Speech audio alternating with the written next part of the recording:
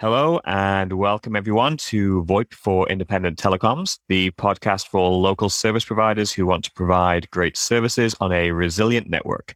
I'm your host, Andrew Ward from Award Consulting, and I'm joined today by Greg Bloomstein, founder and CEO of TrueCNAM. Welcome, Greg. Hi, thanks for having me. I'm delighted to have you. I think it's great that you can join us, and I'm sure our listeners will agree, because you are an expert in one of the most asked questions in the industry today, which is this: why are my calls getting marked as spam, and what can I do about it?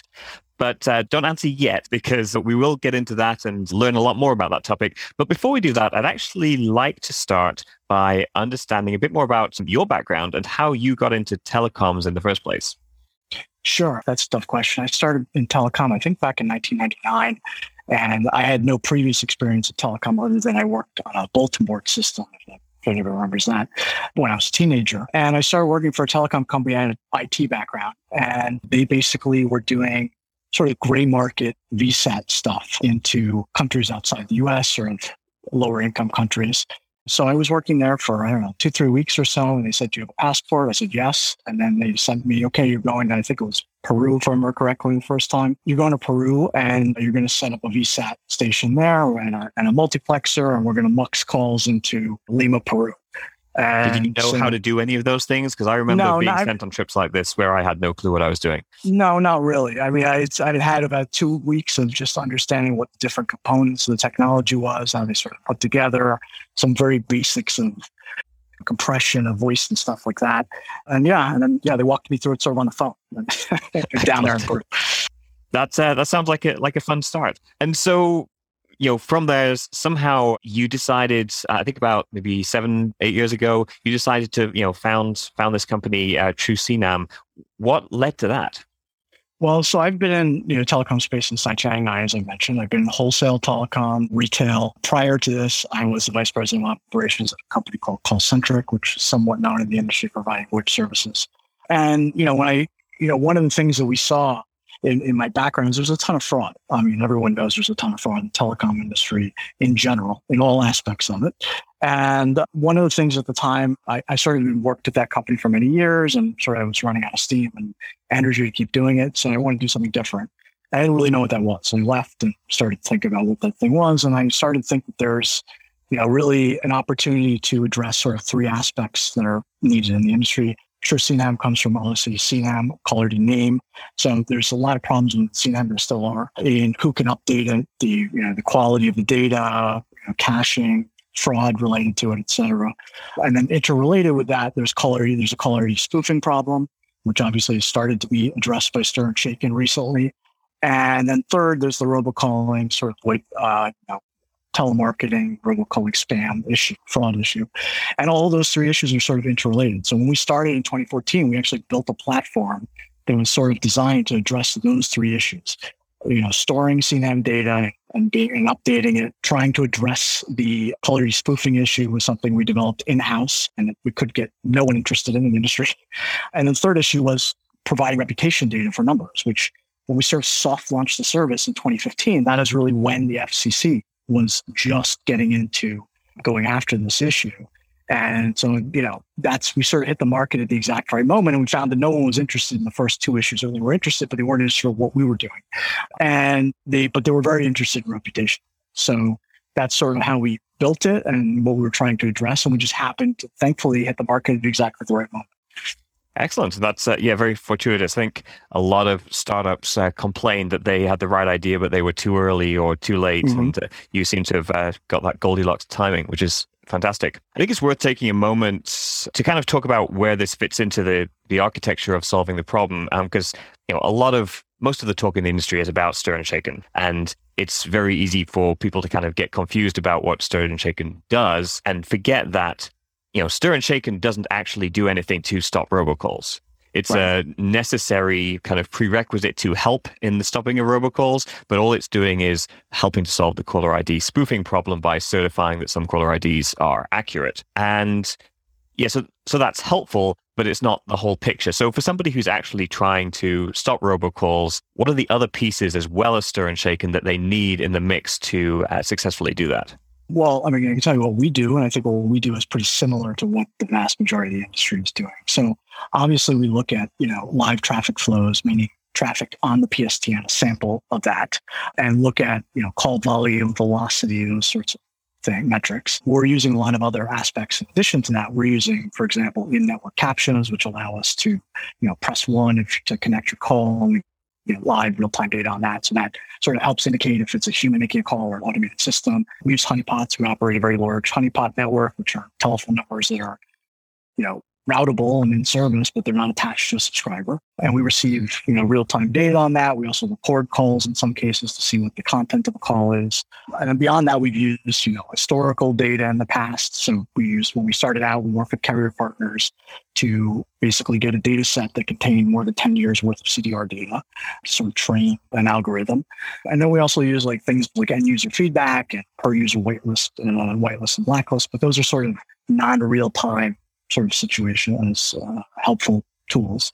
And then we also use government data, some of which is publicly available, some of which is private. And we have a bunch of other proprietary methods, which we don't get into. But at the most basic level, if you're making a lot of calls, you're already sort of suspicious, right? So if you're a high volume caller, you're already on the target of, do we think what you're doing is right or wrong? And so that's the first sort of thing that we catch. There are a lot of other metrics that flow into that sort of indicate whether these calls are wanted or unwanted, whether you're using good data or bad data. So for example, if you call a lot of honeypots, you're probably not using particularly good data. You're just calling lots of different people, not looking at your list, or you're just random dialing numbers. And so that's really how we start to look at the problem.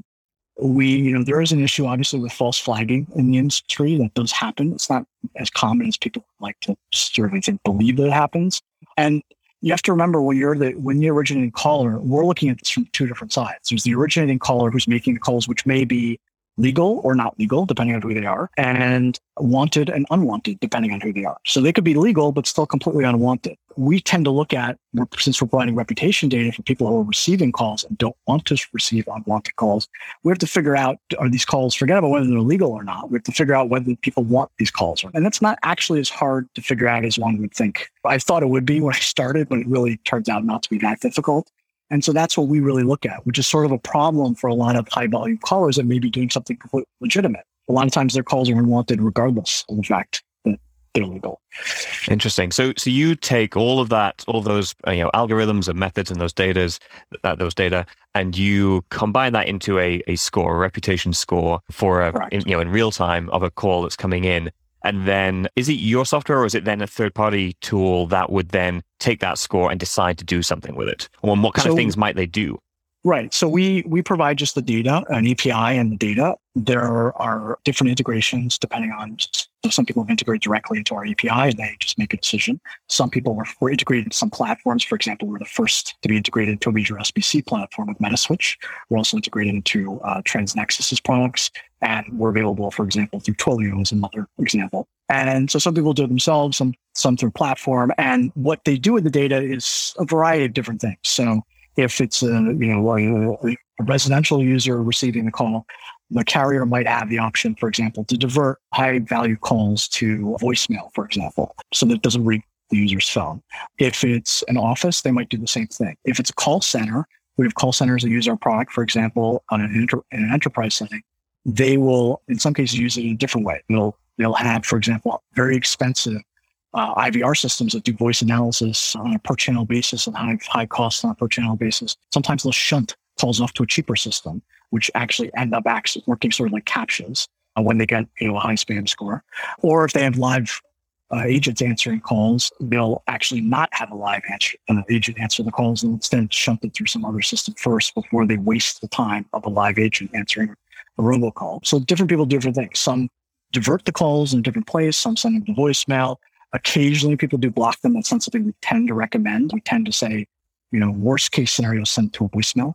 So that if it's, the inadvertent, which is very uncommon, false positive, it goes somewhere and a human will actually, leave a message. Okay.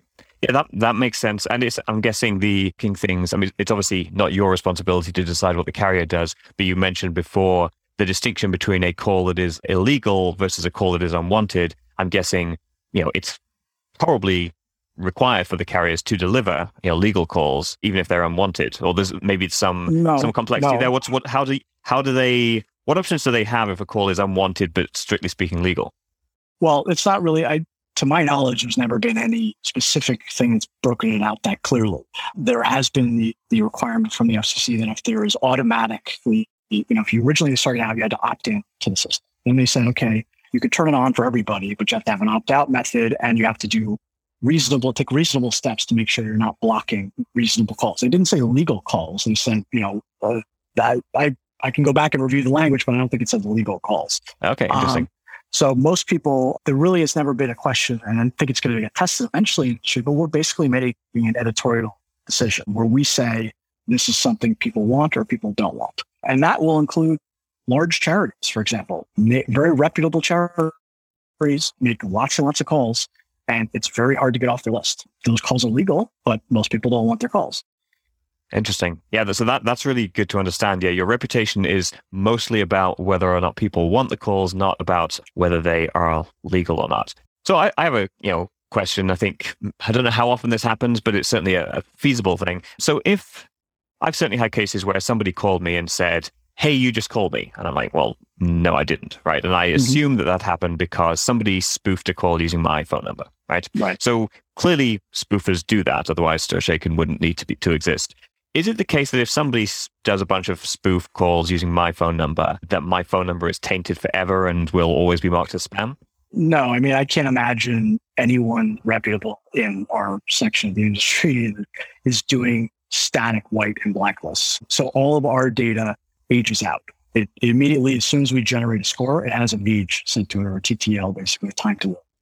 And depending on the number of factors, the TTL could be literally hours to weeks, perhaps months in some cases, if we have years and years worth of negative data. But no, there's no static way where if somebody spoofs you, it's going to stay that way forever. The pattern has to continue. The negative data has to continue for that to happen. I would be shocked if there's someone doing this that just decides, oh, that number's bad, and then they blacklist it forever. Okay. All right. So that's good to know. So I think the key question, which I mentioned at the beginning, that a lot of carriers are getting from their customers. So an originating carrier is getting a customer calling up saying, "Hey, our calls are getting marked as spam, and we don't think we're doing anything wrong, but our calls are getting marked as spam, and people aren't answering them, and so-and-so told me this happened." What should a carrier do if one of their customer makes that complaint to them? Well, so first of all, they should know what their customer's doing, because it's likely in a lot of cases that they're doing something. They're at least a high volume caller. It's pretty rare for them not to at least already be a high volume caller for that to happen. That's the first thing. So they should know their customer. And I think that going forward, it's been pretty clear going on for the last few years, both publicly and privately, that government agencies like the FCC and the FTC, and frankly, the DOJ as well, are going to have carriers take a lot more responsibility for knowing who their customers are, knowing what kind of traffic they have, that kind of thing, and not turning such a blind to it as I think was the case in the industry for decades. So that's one.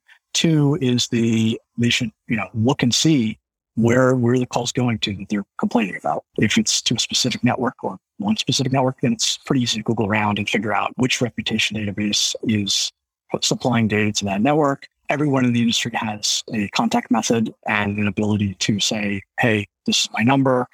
It's been flagged. What do I do to to talk to you about it?" If what they're doing is completely legitimate, and there's no reason for it. We get pretty regularly large healthcare agencies that do actual calling to notify things like prescriptions, doctor's appointments, and things like that. Most of the time, their numbers are not flagged, but they pre-register those in a lot of cases when they start using the numbers. So they'll reach out even when they have been, and we'll review what they've done, what they're doing, and the background of the company and things like that. And we will register their numbers, which is sort of whitelist in quotes. There's no such thing as a whitelist. We analyze the behavior and sort of look at what it is. And if it doesn't change, it'll probably stay that way. So those are the types of things they could do. There's also a number of companies in the industry, which again, Google around, that are starting to provide data either directly. So we provide to enterprise customers. They query our data to see if their numbers have shown up. We can, in some cases, push data to them. There are other companies that are sort of reselling data from a bunch of different reputation providers. So they're taking our data and some of our competitors. They're querying our data on a regular basis several times a day or once a day to say, is this number or this group of numbers being flagged on any of the reputation providers? And then in some cases, they're just providing that information back to the enterprise and saying, here, this is what the story is. You can go contact these companies about how to fix that.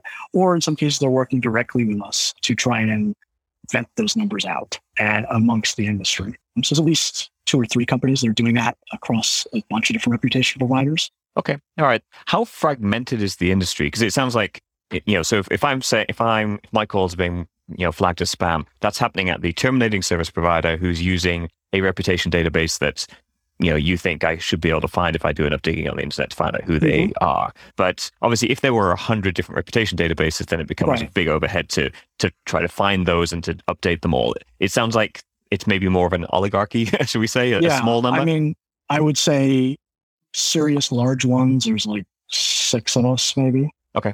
Maybe 7. And so it's not that many. I mean, then there's a couple of big ones and that's it. There are some small companies that I run into every once in a while when I'm in this industry. I've never heard of these guys. And they do provide data to some smaller carriers, but they don't have a large customer base from anything I can tell or I think competitors can tell. So it's really not that hard to figure out who we all are. And yeah. Okay. All right. Fair enough. So I want to go back to the idea of a reputation score. It's tempting to think of this as kind of a black and white thing, like you are flagged as spam, you are not flagged as spam. But actually, my understanding is you have this true spam score, and it's a number, right? It's a range, a number between 1 and 100 or something like that. Is that correct? That's right. True. So you could be suspicious-ish, but not like really bad. Right. So we have a score from 0 to 100. Most of our competitors have something similar to that. They have some sort of scoring system. We define specific ranges. So we define a low value, a medium value, and a high value. And different people use those things in different ways. Some people ignore everything except for the high value. Some people use the medium value in a slightly different way than they use the high value. And yeah, I mean, the score can go up or down over time, depending on a lot of different factors. And it's not black and white. So the only time it's black and white sort of is when I would say the vast majority of our customers do something at the high level. So they either divert the call or they block the call. Few, to my knowledge, block the call. Most divert it to voicemail or to something else, like caption of some sort, a IVR system, something, where a human can get through if they actually want to. So yeah, it's not exactly a black and white situation. You're blocked, you're not blocked. Yep. So if somebody is having a problem, and it sounds like there is a tough situation here where you might be a business who is doing outbound calling for legitimate reasons, or I say legitimate reasons. You might be doing outbound calling for legal reasons, right? I mean, you intentionally want to grow your business. You have a call center that is making outbound calls to try to grow your business in a way that's perfectly legal. It may still be getting flagged as spam, which might just be the way it is, right? Because what you're doing is something that people don't want to receive. Right. So yeah, so you can imagine, I always give this example because I don't think I'm really offending the industry that already isn't offended. So debt collectors, no one wants to receive their phone call, period. Whether you owe the money or you don't owe the money, think you owe the money, you don't think you owe the money, you just don't want to. I personally never gotten a call that's actually for me because I've never owed a debt, but I've gotten calls in the past for other people that were not me, but no one wants their calls. And that's been proven out through lots of metrics. And I don't think that's a surprise to the collection industry. So those guys, unfortunately, they may be doing something completely legal, but no one I can imagine in the industry is going to say, oh yeah, I know that this number is a debt collection number. It looks bad. And we're going to just let the calls through anyhow. Yeah. So to an extent, it's possible that getting flagged as spam is just the way it's going to be for you if you're doing something that people don't want to receive. And that's just kind of the way it is. Yeah, I would say the same is true for most political organizations, honestly. So most political candidates, it's the same exact thing. We've done statistics on it. It's pretty black and white. It's like 80-90% of people don't want the calls. Yep. Okay. If there's somebody who doesn't think they fall in that category, so they think that, yeah, we place some calls to customers, but, we're not doing a crazy high volume, or, people want to hear our calls, and this must be some kind of mistake. We want to get validated. We're a healthcare provider. We make a lot of calls, but legitimately for good reasons. So you mentioned it sounds like it's possible with TrueCNAM to get access to do a query on their data and kind of see what view you have of their score. Is that possible? Or are there other organizations where they can do that? If anyone who contacts us through our website and says, this is my number, I think it's scored, or I don't even know. I want to check. we check it out. And most times within a few business hours, we give a response that's pretty detailed. So this is what the score is right now. This is why it's roughly scored this way. This is any additional information we need from you, et cetera, to move forward. Okay, great. Are there any other industry resources that you'd recommend that maybe cover multiple providers? I think there's like a free caller registry or something along those lines. I might have that name wrong, that people can check out. There are, none of them are vetted in any way, shape, or form till now. There's some run by company. There's one or two run by groups of companies that are not open to the entire industry. US Telecom has, I think, thought about doing something like that, but it hasn't happened to my knowledge. So no, there isn't unfortunately, one place today that you can go. There, again, if you go, I don't want to name specific companies, sure, but if you Google around for caller ID reputation and trying to clean up caller ID reputation, you'll find 2 or 3 companies that are not providing reputation data that are working with the vendors to sort of do that. Okay. That makes sense. I know, so I've got a Twilio account, and I know that within Twilio, they've been doing something to kind of get information about your business, which I think they claim is going to somehow improve your reputation. Is that some of the data you were talking about where you validate businesses they have some kind of, reputation that improves their score if it's been vetted in some way? So I don't want to get too deep into what Twilio is doing, sure, but Twilio, to my knowledge, they're doing 2 different things. They're doing, one is related to StirShaken, the other is related to 10-digit SMS delivery, which is, a huge, massive change in the industry right now as well. This is probably more the StirShaken side is what I was seeing. Right. So StirShaken getting vetted for that, they are doing something. That's mostly, I think, just to cover themselves. It's more a know your customer. I don't think I know. I don't have any specific inside knowledge on that, but I think that's probably, they're just trying to do the best that they can with that. And also, I don't think they really want that stuff on the network. It's not beneficial to them. Sure. So that's the first thing. In terms of what we collect, it's most of the time, if you're doing something legitimate, we just take a website. So if you have a website and we can look at what you're doing and we can analyze that versus what we see you doing, 80% of the time, that's enough. The rest of the time, we actually do some more stuff. We look up, your background, pulled, Dun & Bradstreet information, stuff like that. It's really not as hard as people think. There's not a lot of gray area here. Yeah. Okay. That's good to know. So, to summarize what I'm hearing, again, from the originating side, people who are concerned about the reputation, it sounds like it should be possible to, contact a data provider such as TrueCNAM to find out, what your score is and maybe get some information as to why without a huge amount of effort, if you're doing something legitimate through providing a website or, being validated on DNB, you might be able to kind of improve your reputation by getting some kind of evidence that, you're a legitimate organization doing legitimate things. And that's really the path people should be taking. And equally, if you are doing perfectly legal but unwanted high volume calls, this is just kind of the new reality that these reputation scores are based on what consumers want. And if consumers don't want to hear from you, then your job just got harder. Correct. And I think their job was harder already because people stopped answering calls. People stopped answering calls, and at least, unless you're, I would say, elderly, most people just hung up on people they don't want to talk to. And so I think their job was already difficult, and I don't think it's dramatically changed. I think it's just another thing to do. And if they're already in those industries, they're probably, and they're doing relatively high volume calls, they probably know most of the people in the industry that can help them facilitate different things, improve their call, improve the legality of what they're doing, make sure they're in compliance with everything. And this is just some other checkbox that they have to sort of deal with now. Yep. Okay, that's great.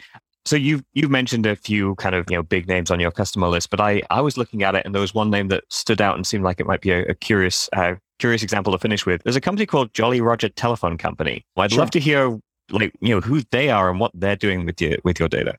Sure. They're always a great example. So they started out, the guy there basically built a bot in-house, and he wanted basically, I don't want to speak for him, but basically what he did was his kid answered the phone one day and was talking to somebody and they cursed at the kid because they didn't put the right person on the phone right away. So he's a telephone guy. He built some sort of bot system where he could intercept a call with his own bot and have it talk to telemarketers. And so he built that. He got a lot of press about it. And I actually reached out to him when he started doing this.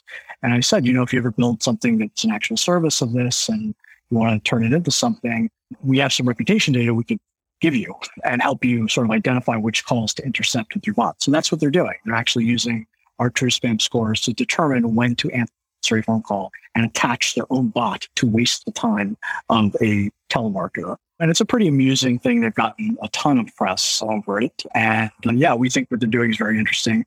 And that's why we work with them. So they're basically an automated version of these people you see on YouTube who are like, oh, I hacked the hackers and this kind of thing. They're messing with them because it's entertaining, but it's all automated through bots. Yes, all automated, and just how much time can I keep this person on the phone and waste their time? That's the goal. For societal good. They're doing good work for society because it amuses them. I think we can agree that that's a good example and probably benefits us all. So it makes it a little bit less profitable for the robocallers to make the calls. Great. Well, Greg, I don't want to take a huge amount of your time. It's been great to have you on. Yeah, we've already mentioned your website. So I think if people are wanting to learn more about TrueCNAM, I'm guessing TrueCNAM.com is the place to go. Is there anywhere else they should be looking to learn more? Nope, that's the best place to go. We have a contact us form, obviously, there. And we obviously get back to everybody that gets in touch with us. We're always interested in working with carriers. We're interested in working with enterprises and even call originators to help them out. So we do have a service where we will help call originators out. We, in most cases, don't charge for it and to get people's numbers registered. So we're really looking for always to get data from anyone. So if someone wants to submit data to us, we're happy to work with them. Wonderful. All right. Well, thank you, Greg, for joining us today. And for those listening, if you enjoyed this episode, please be sure to subscribe and even leave a review on Apple Podcast or Spotify or Google or wherever you're hearing this. And please join us again next time for the next episode of VoIP for Independent Telecoms. Thank you very much.